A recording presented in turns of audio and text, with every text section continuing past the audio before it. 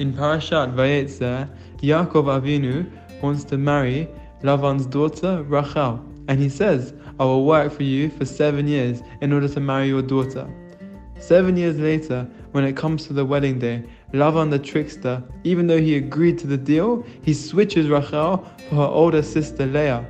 And Yaakov has no idea, but as Leah walks down the aisle, Rachel sees this and she has the choice.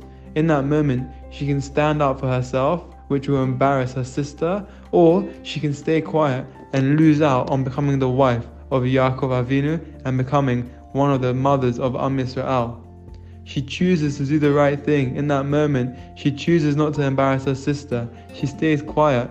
And it's that merit that 7 years later, she can marry Yaakov Avinu and have children. Rachel was barren for many years. She couldn't have children. Her act of not embarrassing her sister, her silence allowed her to have a baby because she thought she was giving up all the blessings. But in that merit, she ended up having Yosef HaSadiq and Binyamin. We have the opportunity to do the right thing. In life, sometimes it comes at a price. In our eyes, losing out on a business opportunity, a shidduch, any bracha. And the story of Rachel reminds us that it's the exact opposite.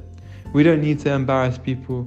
Sometimes, specifically through the heroic act of doing what's right, that will open up avenues of bracha to shower upon us. Shabbat shalom u'mevorach.